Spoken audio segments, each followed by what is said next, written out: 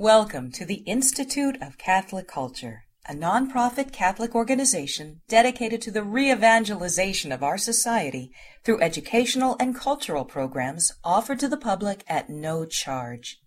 This and other presentations, hundreds of hours of audio, are available for free on our website, www.instituteofcatholicculture.org. There you can listen to or download educational programs related to all aspects of our divine faith, and you can review our schedule of upcoming events. We hope you can join us in person. Please join me in welcoming back Monsignor Charles Pope.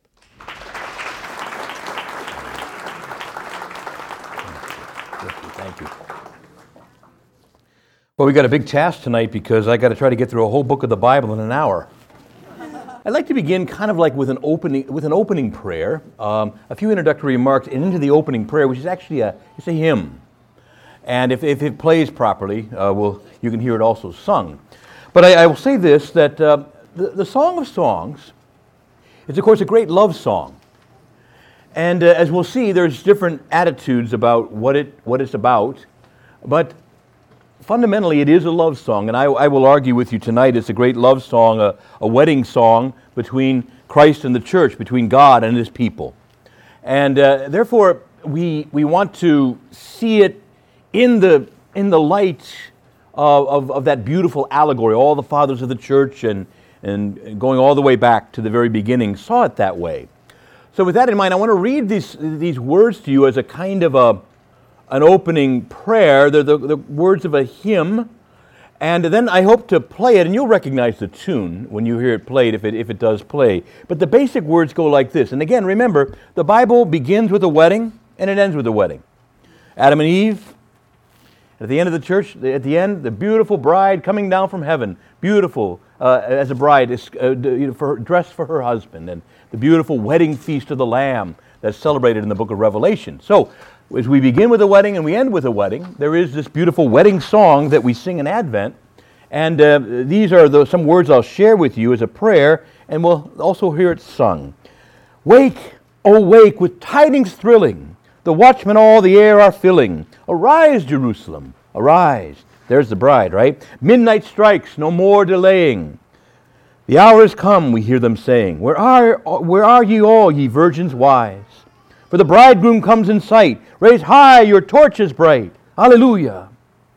The wedding song swells loud and strong. Go forth and join the festal throng. For Zion hears the watchman shouting. Her heart leaps up with joy undoubting. And she stands and waits with eager eyes. See her love from heaven descending, adorned with truth and grace unending. Her light burns clear, her star doth rise. For now comes our precious crown, Lord Jesus, God's own Son, Hosanna. Let us prepare to follow there, where in thy supper we may share.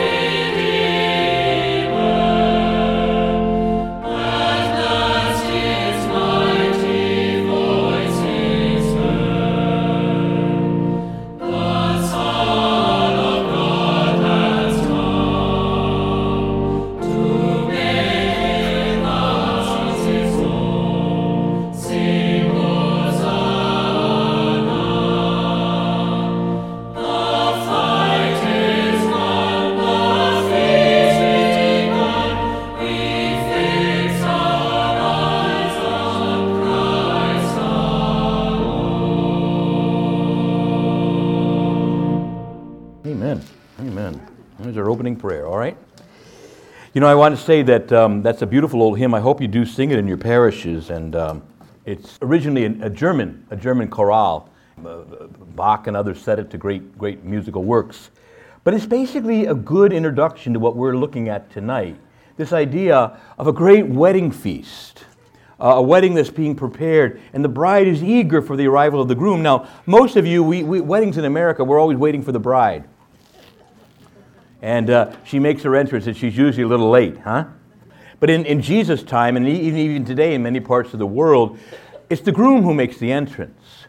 And the bridesmaids actually hold up torches, and they welcome the groom. But there's this great thrill that goes up as the groom arrives. And in every Mass you celebrate, at least on Sundays, that's kind of pointed to when the priest walks the aisle. And when in my own congregation, when wherever you are, people gather.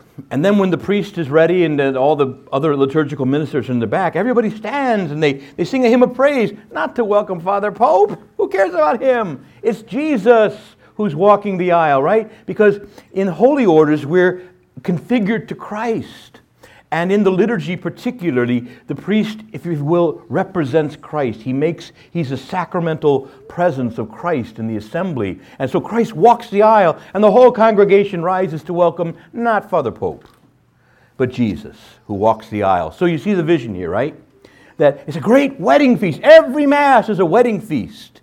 And the great wedding feast of the Lamb. And so this hymn, in a way, gives us a good introduction to what we have to prepare tonight. It's not an aside, but it's at the heart of it.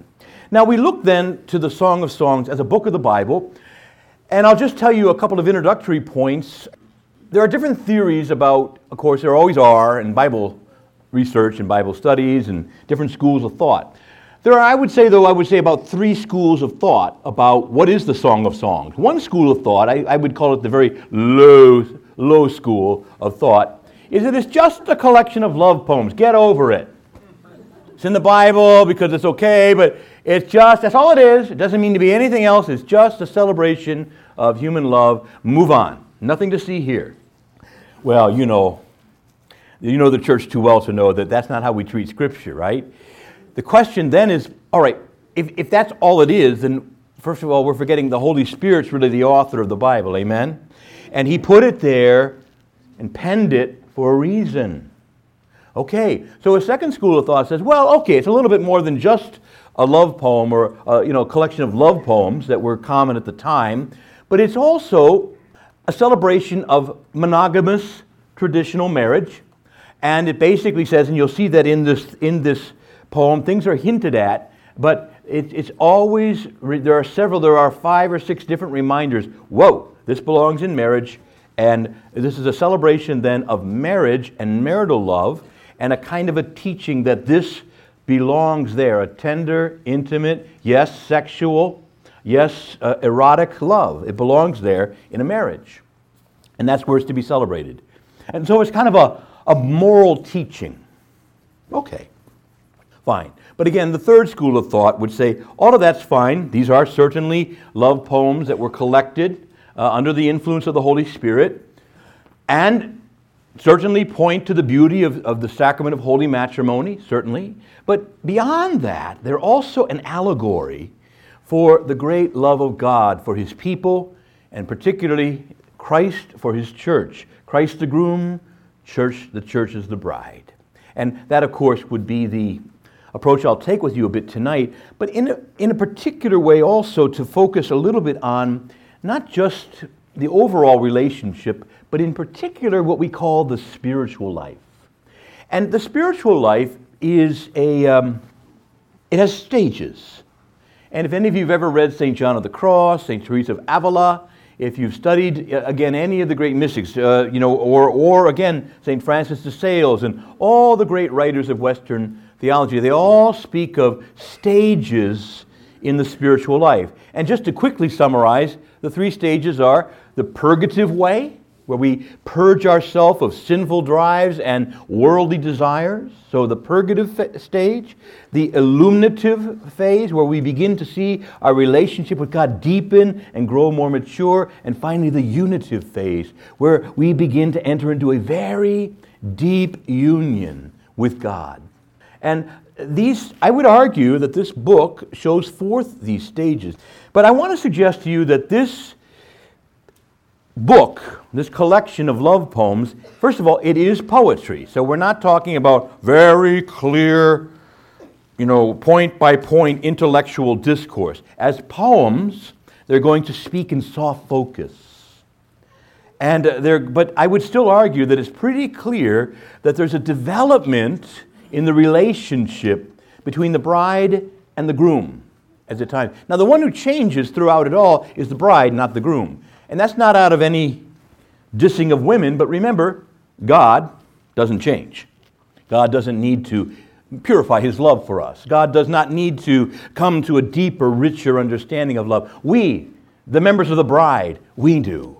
So the bride here typifies the church or the individual who relates to God. And, of course, the groom typifies Christ or God in general, God the Father. And realize here that the real development we're going to trace is in the bride. And again, this is no dissing of women. Again, that we're the ones who grow, and God, of course, doesn't need His love purified. Now, with that in mind, you'll notice then these stages. I'm going to argue that these stages take place, and they're all these stages end with a certain statement. Now, each of these phases ends with this particular statement in this or very similar words. I adjure you, daughters of Jerusalem, do not awaken or stir up love until it is ready. Oh, my brothers and sisters, can we please relearn this message? Just at the human level, human love. We've lost any sense of courtship. We've lost any sense of growing in a relationship, so that a couple meets and there's a courtship and adults help to oversee it and supervise it. Remember the old chaperoning and remember some of those things that we used to do?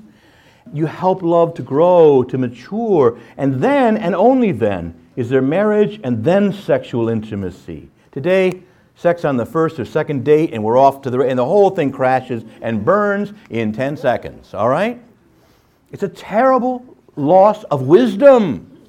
We rush love. We rush it. So what we want to see, therefore, is this warning. It's all throughout this text. Because I'm going to be honest with you, this is a celebration of what we might call romantic love, but let's regain a word that we've lost to the secular culture. It's also a celebration of erotic love.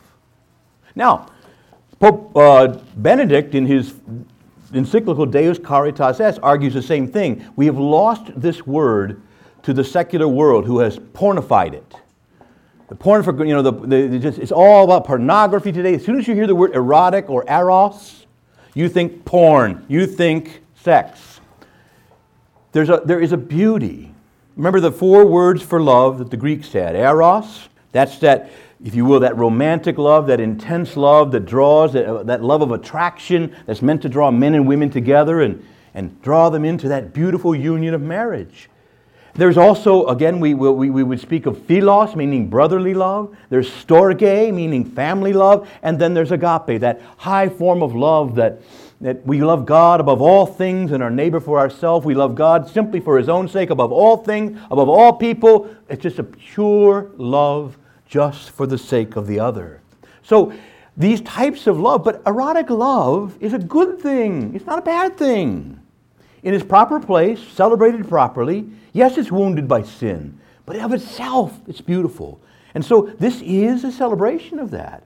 But again, it's something that should never be rushed. So this adjuration occurs all these times, and I would argue breaks the text into stages. And the stages then basically are this. First of all, we see her situation. And she's in bad shape.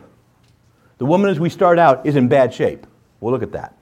We see also then her seeking. In her bad shape, she's looking for someone to save her. We never preach sin and repentance in the church except to point to the Savior and say, look for Him, repent, and look for Him to come.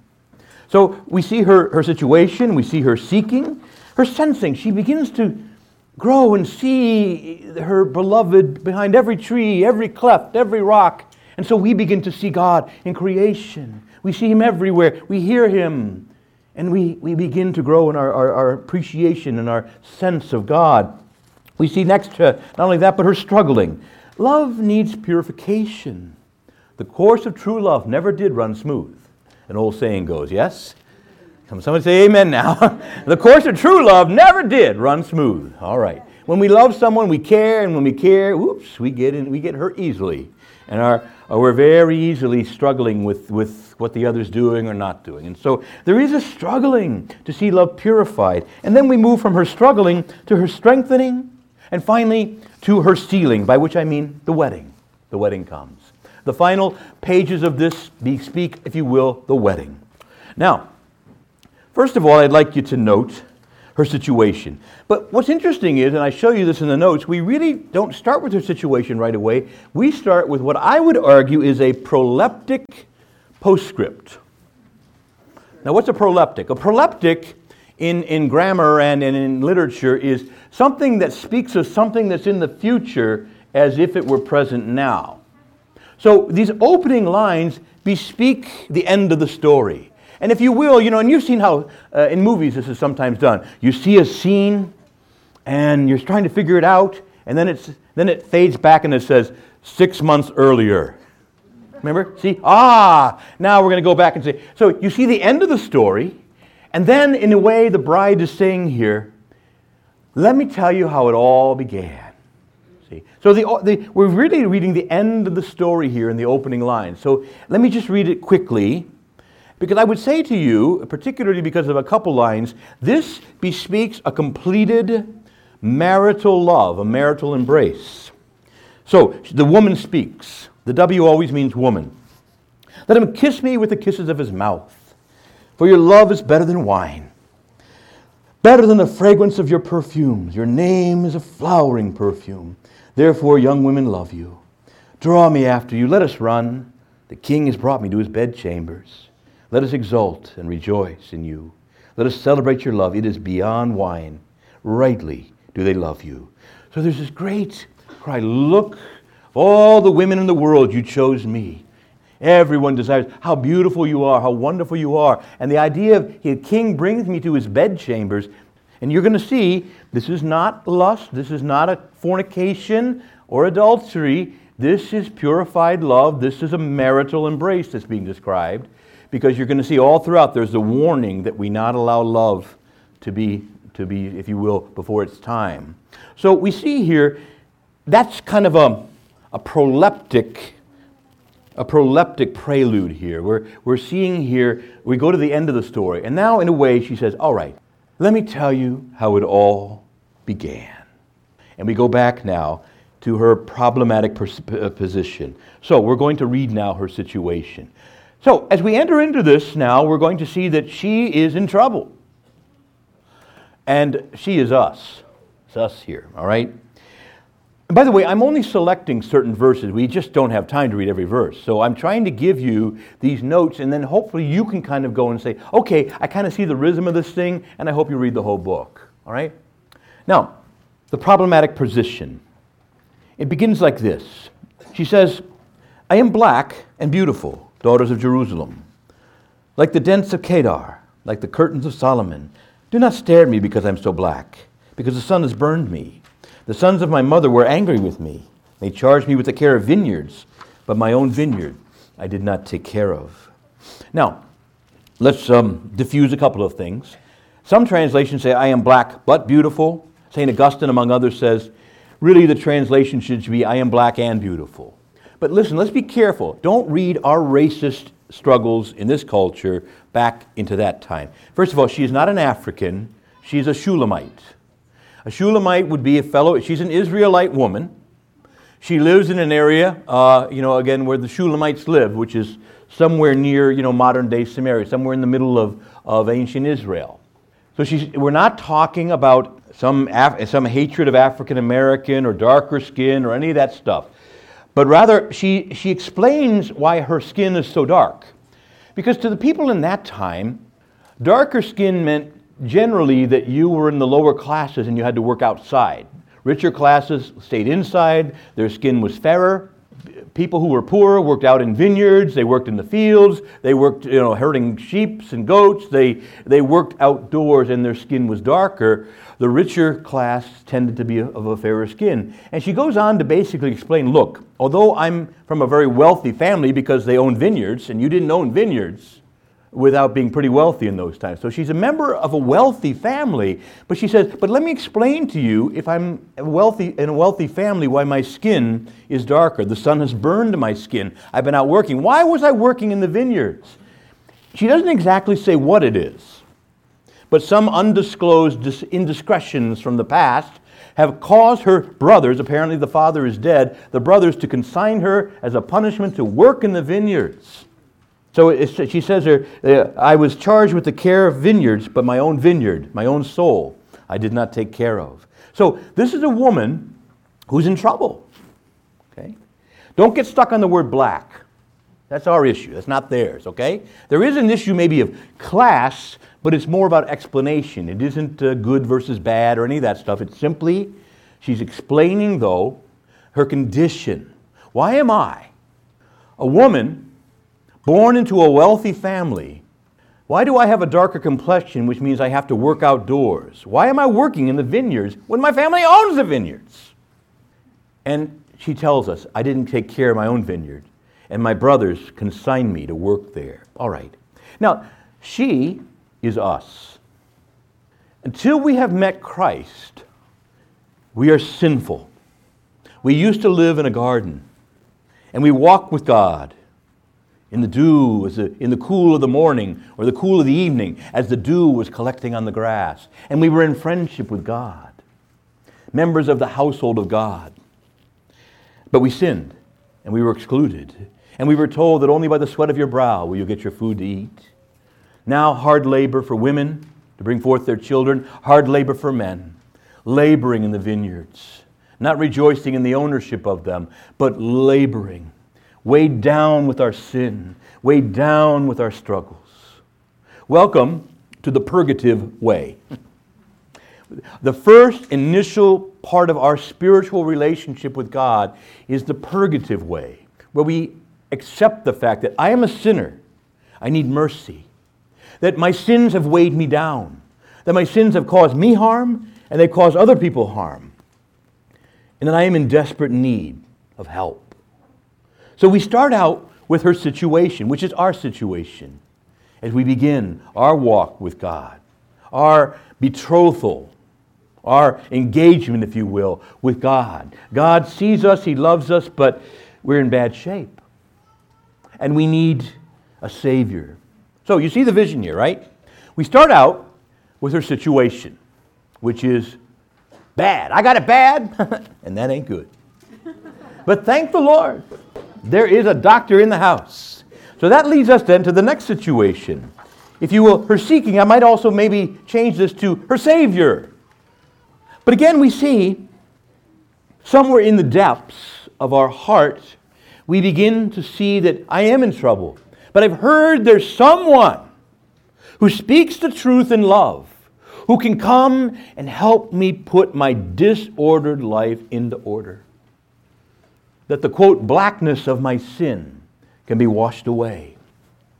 That my struggles, my hurts, my heartaches, because of my sins and because of other people's sins inflicted on me, can be healed. Oh, thank you, Lord. So her situation is bad, but there is a doctor. And now we go then to her seeking. Now, I break this into several steps. There's a kind of she spies on a kingly shepherd. Does that remind you of anybody? There's a certain kingly shepherd. He said, whoo! Again, we're celebrating here attraction. And so I play with you a little bit, but the text itself, of course, does use erotic, and again, in the proper sense of that term. It uses romantic imagery. All right? So we see that there is this attraction. Of course God's attracted to us. He made us. He loves us. I don't know if you know this, but you're wonderful to God. He loves you. He sees you in all of your ideal. He knows what your sins have done to you, but He already knows you in your perfected state. God didn't make you because He disdains you. He made you because He loves you. And so God's attracted to you. And you are called to wake up and start to become attracted to Him. And so we see, and again, I'm only selecting from these first chapters here, these texts. She sees this kingly shepherd who should remind you of another kingly shepherd we've all come to know. And she says to him, tell me whom my soul loves. Well, that's a very mature love, right? We're talking here about, whoo, you look fine. I mean, it's not a mature love yet, is it, right? See, it's kind of based on just physical or, attraction, or you could do something good for me, right? Ooh, he's rich. Ooh, he's, whatever. You see the idea. That's an immature love, right? But nevertheless, it's a beginning. It's a beginning. Tell me, you whom my soul loves, where you shepherd and where you give rest at midday. Why should I be like one wandering after the flocks of your companions? And he responds with an invitation. Her inquiry becomes his invitation. If you do not know, most beautiful among women, follow the tracks of the flock and pasture your lambs near the shepherd's tents. Now, I give you some footnotes to remind you of some of these things that are echoed in the New Testament. So you remember one day when Jesus was walking by, Andrew and Peter saw him and they said, hey, Rabbi, where do you stay? And he said, come and see. It's a very similar dialogue, isn't it? Right? So we see her inquiry, we see his invitation. But then there becomes an intensification. So again, the man speaks, to a mare among Pharaoh's chariotry I compare you, my friend. Your cheeks are lovely in pendants, your neck in jewels. And then she cries out, my lover to me is a cluster of henna from the vineyards of En-Gedi. And he responds, how beautiful you are, my friend. How beautiful, your eyes are like doves. And the woman, how beautiful you are, my lover. Handsome indeed. In his shadow I delight to sit, and his fruit is sweet to my taste. He brought me then to his banquet hall. His glance at me signaled love. Strengthen me with raisin cakes. Refresh me with apples, for I am sick with love, she cries out. Now, here too, you see, there's an intensification, but a kind of to use the language of romantic love, there's a kind of a swooning. Woo! She's almost drunk with love. And we all know that feeling. Be careful, my friends. Be careful. Love is not yet mature, all right? We have here a need for this to mature, but it's a beginning. It's a good thing. It's not a bad thing. But you need to be careful, right? Now, this idea, this beautiful idea of being taken care of, and you see some of these footnotes I give you, and I won't read them all to you, but you see some references in the Psalms. How precious, O Lord, is your steadfast love. The children of mankind take refuge in the shelter of your wings. See, all of these things are echoed in the Bible, right? These are ways we also speak about God. We speak about the Lord, and we call, how sweet, O Lord, are your words to my taste, sweeter than honey to my mouth. All these things echo what this couple is saying back and forth. Now, notice again, the Lord has a desire for you. He loves you. He even likes you. And there is this remarkable, if you will, gift just to know that you're loved. Now, you see, the problem for this is how many people feel very unloved. God is distant. They don't feel that God loves them, and they don't think that they're worthy of His love or worthy of other people's love. I mean, I could name thousands I've met. We all struggle with it to some degree, but some downright pathological. I have met some very beautiful women who come, and yet they don't think they're beautiful. They don't think they're lovable, and they feel brokenhearted. Likewise, men as well. Men don't express it quite the same way, but there's a sense, I haven't done what I need to do. I'm a disgrace. Nobody loves me. All I want to do is just disappear. See? Somewhere, you need to know, God didn't make you to hate you. He made you because He does love you and to love you. So He has a desire for you and an attraction. He cries out on the cross, I thirst for you.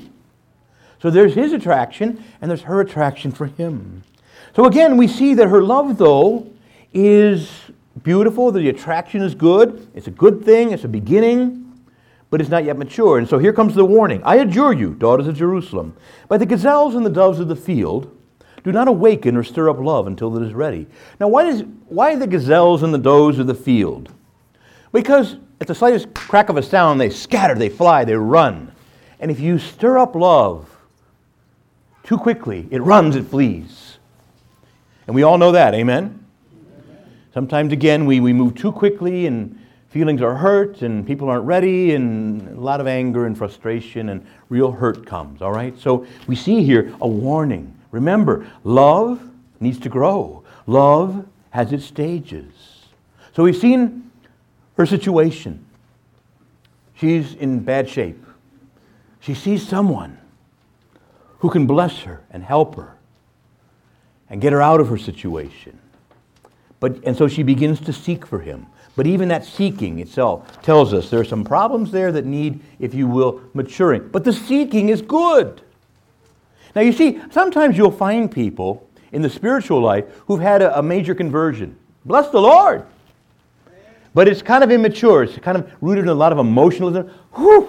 You know, they had an experience in church or, you know, some kind of, in a lot of the charismatics, you know, it's like, what? Hallelujah! And, you know, and it's great.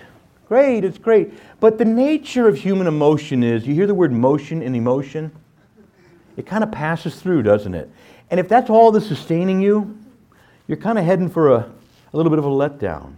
We can only sustain this type of love or attraction for so long. It has to deepen. So the attraction is there to begin, if you will, to begin the relationship, but it's got to get deeper. You know, come on, y'all. Romantic love is it's a great thing, right? But it's got to come in for a landing, right? See?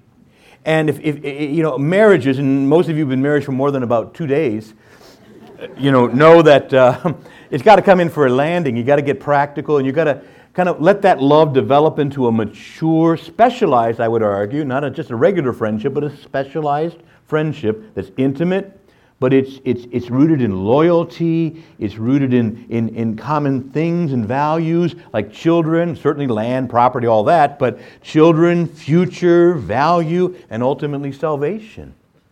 So if it isn't, pardon the expression, but all the wild sex in the world isn't going to supply for it. It has to be rooted in something better and longer lasting and deeper than simple physical attraction or physical pleasure. All right? And that's why there's a warning here. She's swooning with love. And some people who have had a sudden conversion to the Lord, they have all this emotional thing and they can't wait to go to the next church service and get excited. But all of a sudden it starts to cool off. See? So you got to be careful. It's not just a problem with human love and romantic love, but it's a problem with our spiritual growth. So we start to see, I don't have as much time to develop this next section on her sensing, but we start to see that when you're in love, everything reminds you of your beloved, right? You know, and you've heard love poems, right? Or is it too long ago? I don't. But you know, when you're in love, you're like, everything reminds you. You know, and you're always thinking of the person, and around every corner, are they there? You know, and again, so we see that, I don't have time to develop or read all these texts to you, but notice in the next page, her sensing. She begins to excitedly see her lover. So, the sound of my lover, here he comes, springing across the mountains, leaping the hills, like a gazelle, like a young stag. See, he's standing behind our wall, and he's gazing through the window, peering through the lattice, and my lover speaks and says to me, arise, my beloved, my friend, my beautiful one, and come. Surge amica mea. So we have this, by the way, I often use this when somebody asks me to preach a time of adoration of the Blessed Sacrament, and they don't give me some topic. I often use this text. Listen to this. Think of you kneeling in church, and the monstrance, and Jesus is there, and there's that glass in the monstrance. My lover, he comes, springing across the mountain, leaping the hills like a gazelle or a young stag. See, standing behind our wall, gazing through the window. That's Jesus when you're at Eucharistic adoration. Gazing through the window with love. Are you praying with me? Now, I know for us men, this kind of romantic stuff, we don't relate to Jesus exactly that way. But you can hopefully, you can stylize it enough so that you can see, right? That there's this look of love. We look at him with love, and he looks through the window at us with love. Something is still separating, but we see him there, and he sees us. And there is this look of love. So again, we see that in creation, if you really love God, you start to see and marvel in creation, the stars, the planets, the mountains, the hills, even the small little things, the intricacies of creation.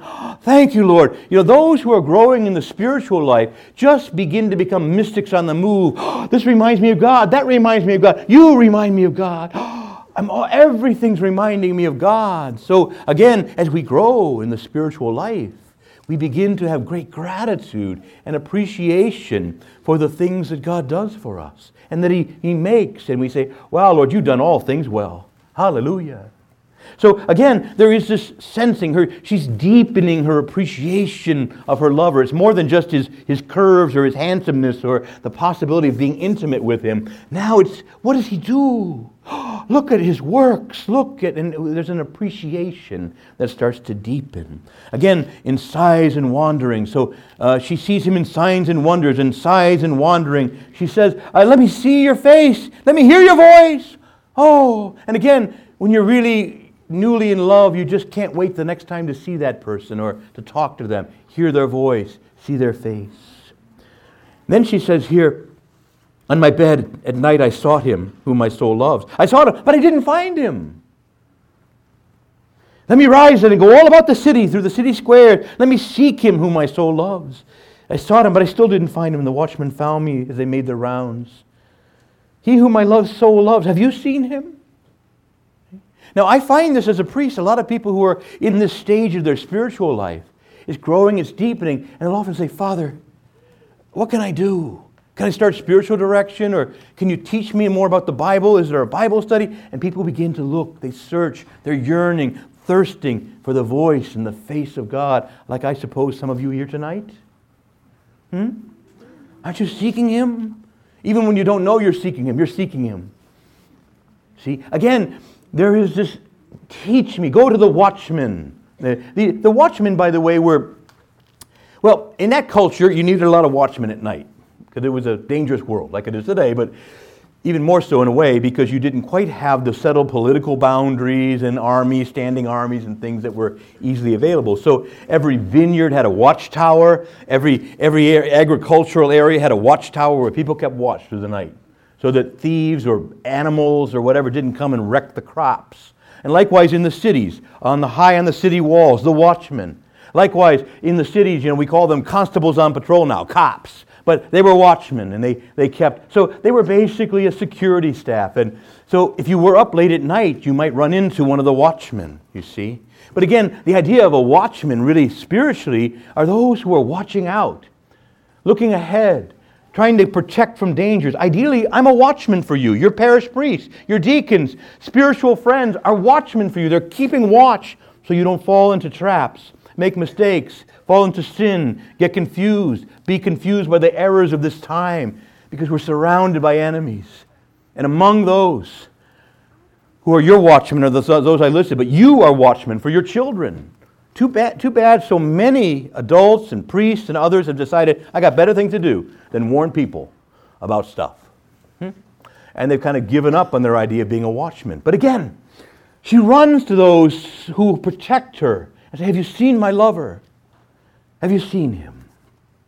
And then she says, suddenly she does find him. Hardly had I left him and I found him, whom my soul loves. I would not let go of him until I had brought him to my mother's house, to the chamber of her who conceived me. Whoops, you're getting a little fast there, young lady. And so again comes the warning. I adjure you, daughters of Jerusalem, by the gazelles and the does of the field, do not awaken or stir up love until it is ready. Careful. You're not ready for the highest spiritual heights yet. You're not ready, in this case, you're not ready for that intimate embrace that only belongs in marriage, and you're not ready to get married yet. You still need to let love grow. Okay, so we start to see these stages in this growth. Her love's getting better. stronger. She's not just how does he look, how does he sound, but what does he do, and how can I learn from him, and so on. But we do see that there's still some immaturity. And it's a little bit like Mary Magdalene. Remember, this is very much like Mary Magdalene. I cling to him, I wouldn't let him go. Warning, I adjure you, daughters of Jerusalem. And the scene ends. Remember, Mary Magdalene saw Jesus risen from the dead. She goes, Rabboni, and she grabbed onto him and started clinging him. Now, he said, Mary, don't go on clinging to me. Step back and take another look. Something's different, and I want you to see it. I want you to grow richer and deeper in your appreciation for who I am. Now, does anyone remember how the story goes? See, he simply says to her, we don't know what she saw and how she reacted, but she stepped back and Jesus said, now go tell my brothers what you've seen. And when she runs to them, what does she say? She doesn't say, I saw Jesus. She doesn't just say, I saw the rabbi. I saw him, our teacher, our friend. What does she say? I have seen the Lord. With the definite article, ho Kyrios. Brothers and sisters, she now sees that he's not just teacher, rabbi, friend, miracle worker, ethical teacher. He is the Lord. And that, my brothers and sisters, is a true Easter cry. Yes, it is true that Jesus has risen from the dead, but we don't simply have at Easter the resurrection of a corpse. We have the resurrection and the glorified humanity of Christ presented. And the real resurrection cry isn't just he's risen from the dead, but he is Lord. And if there ever comes a moment when the church doesn't say he is Lord, we're no longer the church. So this vision, Mary, step back. Don't go on clinging to me. Step back and take a look. And she ran and she said, I have seen the Lord. See the deeper, richer understanding, and that's what you start to see here. So we see then, again, I got to continue to move quickly, but we see again her situation, her seeking, her sensing, now her struggling. There's a theme here that is constant in the Scriptures of the desert. And you don't really even, even just from our Catholic perspective, what's the desert all about? That's about going out and purifying, praying, getting clear. Going into the desert is a place of purification. It's a place of growth, spiritually at least. We sense our littleness and God's greatness, and we have time to think. But the desert's also a place where we encounter temptations. Jesus went into the desert. It says he was moved there by the Holy Spirit. And he went there and he certainly prayed for 40 days intensely with his Father. But he also encountered Old Scratch, the devil, right? And he refuted the devil with great wisdom by the Word of God. But all these things are what the desert's about. In a word, purification. In another word, encounter. And so in love, this is a sign or a symbol that now her love needs to be further purified, further deepened. She needs to spend more time thinking, praying, getting to know herself, getting to know her lover, getting to know the one who she is seeking. And all of that's symbolized here. So the location that's extolled. Who is this coming from the desert? By the way, the D means the daughters of Jerusalem. They're kind of a chorus of women who are singing. Who is this coming from the desert like columns of smoke, perfumed with myrrh and frankincense? Again, daughters of Jerusalem, go out and look upon King Solomon. Children of God, go into the desert and look upon King Solomon. Look upon the Lord Jesus. Look upon him. Learn of him there. In your spiritual life, accept that there are going to be needs for desert experiences, fastings, prayings, all of these things which help us to grow. And even if we don't literally go into a desert, we ought to go and take desert experiences where we turn the TV off. Hello? Turn off the internet. Close the lid of that computer. Maybe in Lent where we fast, we give up some things. We spend a little more time hopefully praying and being less enamored by things and distractions of the world, and we're more focused. That's the desert. All right. Now we see that what does she hear in the desert? That love is expressed. So again, this is now the groom speaking. Notice he calls her my friend. There's an interesting thing there I want to talk about. You are beautiful in every way, my friend. There is no flaw in you. With me from Lebanon, my bride. So in the desert, she hears and experiences in a private, beautiful way the intense love of her kingly shepherd for her. It's chaste, it's intense, and she hears of it. Now, I want to return to this idea of this word friend. In our culture, friend is not usually a word we use for those who we're romantically in love with. We call them the one whom we love or whatever. And so when a young man says, do you love me? Or when a young woman says, do you love me? He says, well, I think of you as a friend. Oops. But you see, this idea of discovering that my lover is my friend is an important depth that love needs to overcome. And so ideally, and those of you who've been married know this, I hope, more personally than me, but I just say I've done a lot of marriage counseling, and just trust me, that somewhere along the line that romantic thing has to come in for a landing, and if it doesn't, the whole thing's crashing. It's got to come in for a landing and become a kind of specialized friendship. I'm not talking drinking buddies kind of friendship. I'm talking about a specialized friendship where my lover is also my friend. That is to say, we're equal, we share things, we have things in common, shared interests, shared family members now, children together, memories, loyalties, and that's where marriage really begins to dig into the depths and becomes one of those things that lasts 45, 50, 60 years. Now, I understand it may be some difficulties and there may be some distinctions to be made. I don't have time to make them, but that is an important key to love. Jesus himself says to us, I no longer call you slaves because a slave doesn't know what his master is about. I call you my friends, for I've revealed to you everything that my Father has taught. So he also wants us to find that relationship with him. He's always Lord. He's never just some dude in a bar. Okay? He's not just one of our drinking buddies. Never do that to Jesus. He is, though, a friend in the specialized sense, in that he stands by me. I share much in common with him. His views are mine. We have things, people, values, views in common. Our lives are knit together. And that kind of a friendship, a specialized friendship that always is respectful of him as Lord, but also as friend. Okay.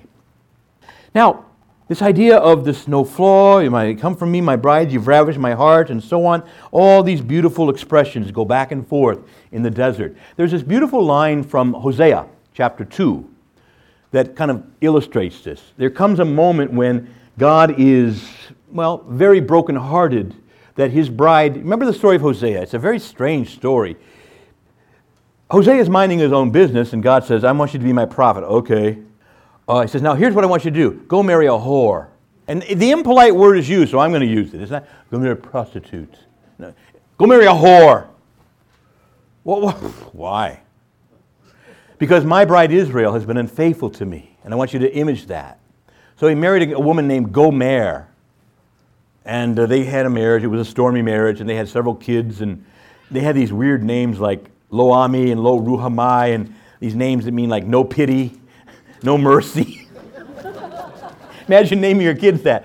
And then she leaves him to go back to being a prostitute. She prefers, pardon the expression, John's to her own beloved husband. And he's brokenhearted and he cries out to God. And you know what God tells him? Go take her back. Go buy her back. He has to buy her back from the pimp. The pimp owns her now as a slave, and now he has to literally spend money and buy her back. Why? He says, because although my bride has forsaken me, I will never forsake my bride. And then there's this beautiful line in Hosea chapter 2 where the Lord says, therefore says the Lord, behold, I will allure her, Israel, his bride, I will lure her back into the desert and speak tenderly to her there. And on that day, declares the Lord, you will call me again my husband, and no longer will you call me my Baal. And I will make you lie down in safety, and I will betroth you to me forever. See? So, all of this image of the struggling in the relationship, we struggle with our relationship. How many of us have fallen and we get back up? Some of us have strayed for long periods, but God keeps calling. He keeps calling, you're beautiful, you're beautiful, my beloved. You're beautiful. Come back to me. And so God calls us into the desert, calls us away, to once again recover our love, to purify it, and to let it grow deeper, and to let God speak tenderly to us in the desert. And there is this beautiful image of the exile where Israel had been massive misbehavior for hundreds of years, and God finally sent them across the desert into Babylon. But all of the stern talk of the prophets stopped after that, and God spoke tenderly. Early Jeremiah, severe. Early Isaiah, severe. Later Isaiah, later Jeremiah, and so on, tender, reassuring. Now that I've got you, honey, with me in the desert, let's recover the love we had, and let's let it grow. You see the vision? So here you have then romantic love celebrated, but also being an image or an allegory for our struggle to come to deeper relationship with God. So I've got to kind of move to the conclusion here.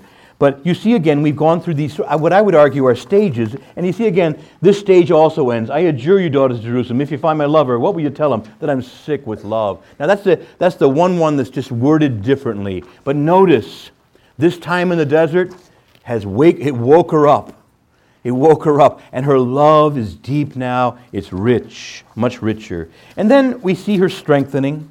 It starts out here where the choir asks her, the women, how does your love differ from any other lover, most beautiful among women? How does your lover differ from any other that you adjure us so? Okay? And so she begins to give a series of descriptions of him, and I give you all the footnotes that speak of the magnificence of God that we also speak of. My lover is radiant and ruddy. But go down to the footnotes.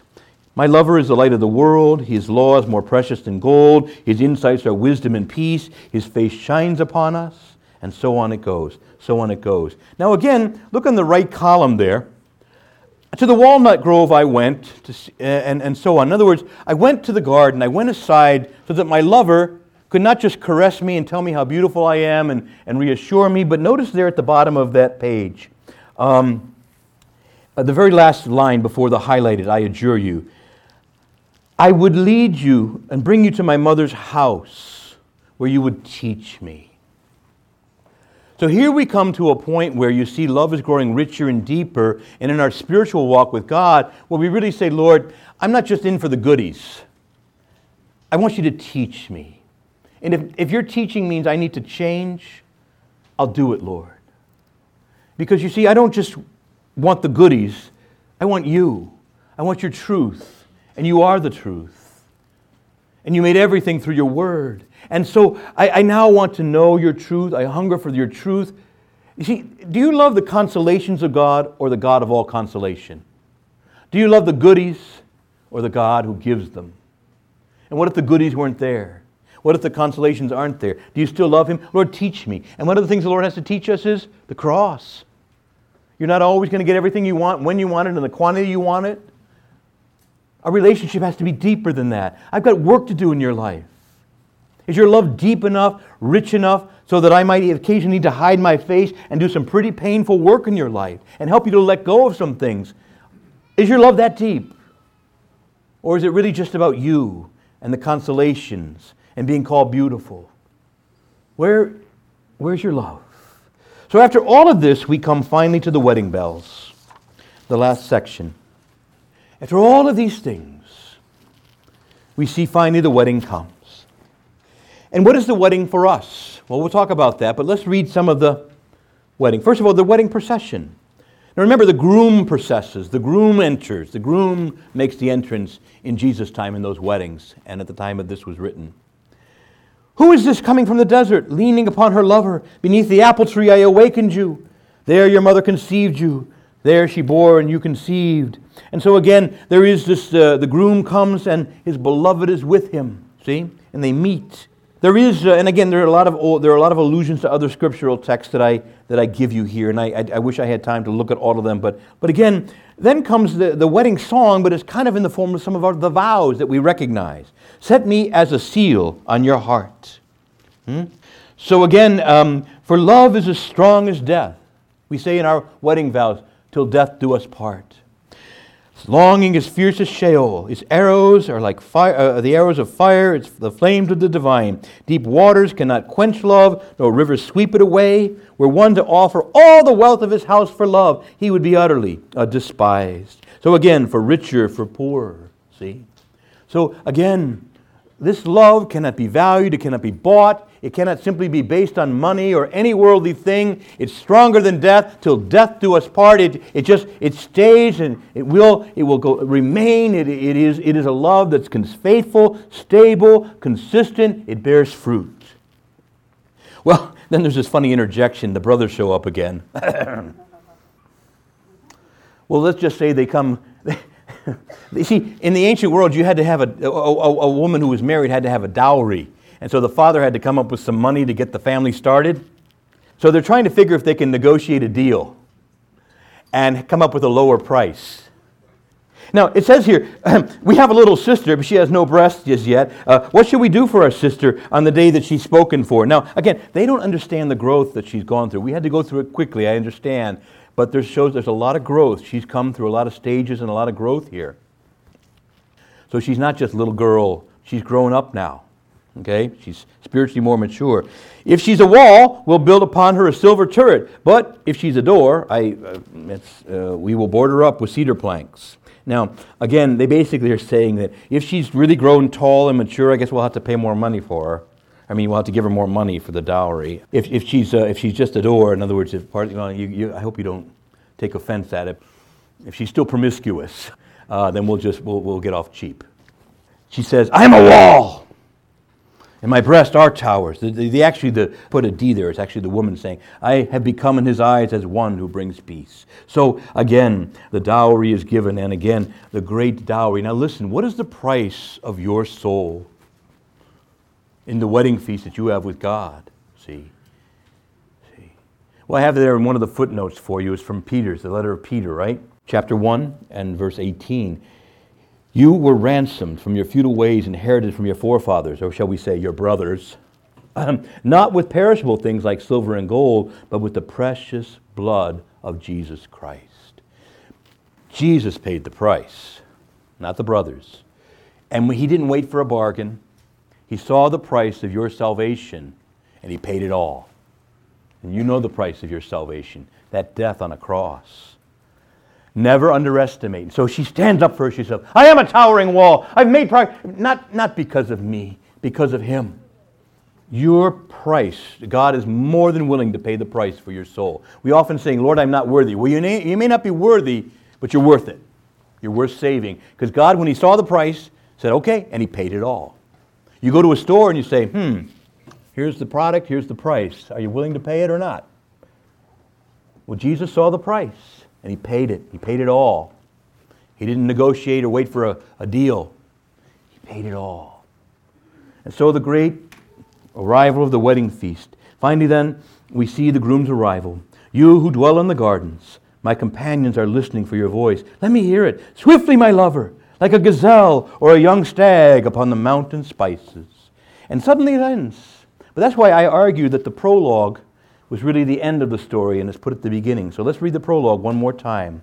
Let him kiss me with the kisses of his mouth, for your love is better than wine, better than the fragrance of your perfumes. Your name is flowering perfume, therefore young women love you. Draw me after you, let us now run. The king has brought me to his bedchambers. Let us exult then and rejoice in you, Lord. Let us celebrate your love, for it is beyond wine. So there's this beautiful image then of finally going into the bedchambers. No final adjuration. I adjure you, not time yet, not time yet. Now it's time. And when will it be time for you and for me? Again, fundamentally in heaven. But even now, as our spiritual life grows and deepens, that's the beautiful image of this book. So here we are in Advent, longing for the coming of the Lord. His second coming, yes, but also that coming into our life more deeply, more richly with every passing year. Let me conclude then by saying to you that all the fathers of the church, when you think of heaven, I'm afraid that we have a lot of work to do in our understanding of heaven. Brothers and sisters, if you ask a person, what will heaven be like?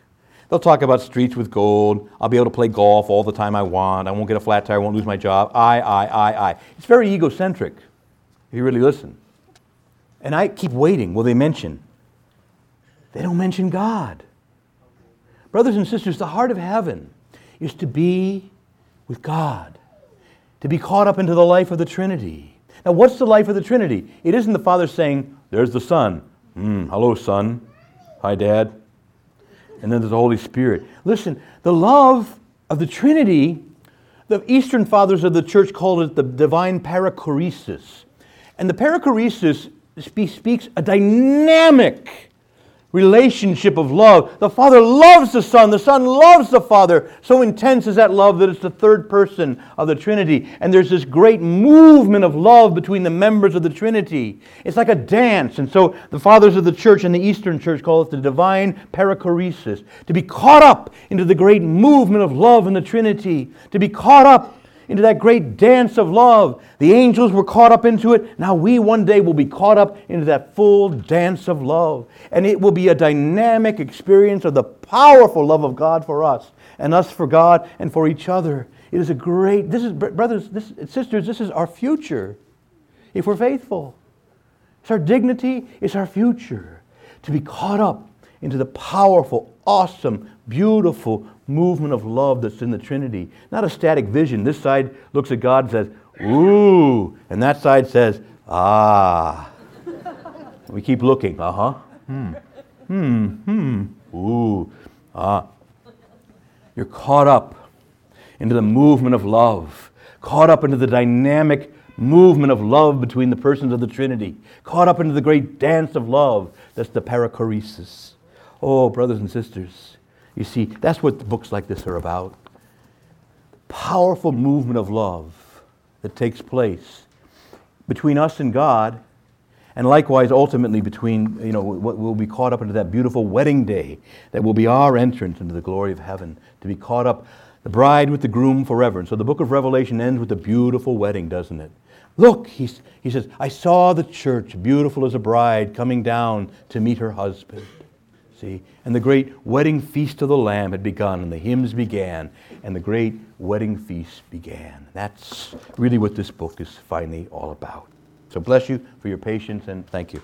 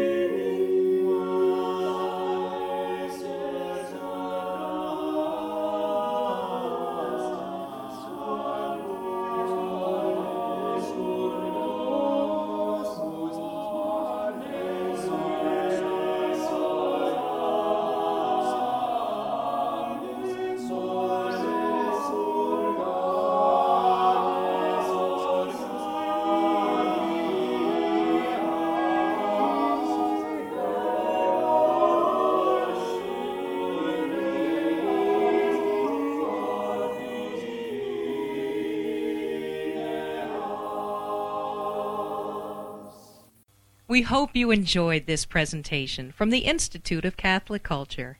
If you'd like to learn more about the mission of the Institute and how you may become a part of this important work, please visit our website at www.instituteofcatholicculture.org or call us at 540-635-7155. And may the glory of Christ Church be ever more manifest upon the earth. St. John the Evangelist, pray for us.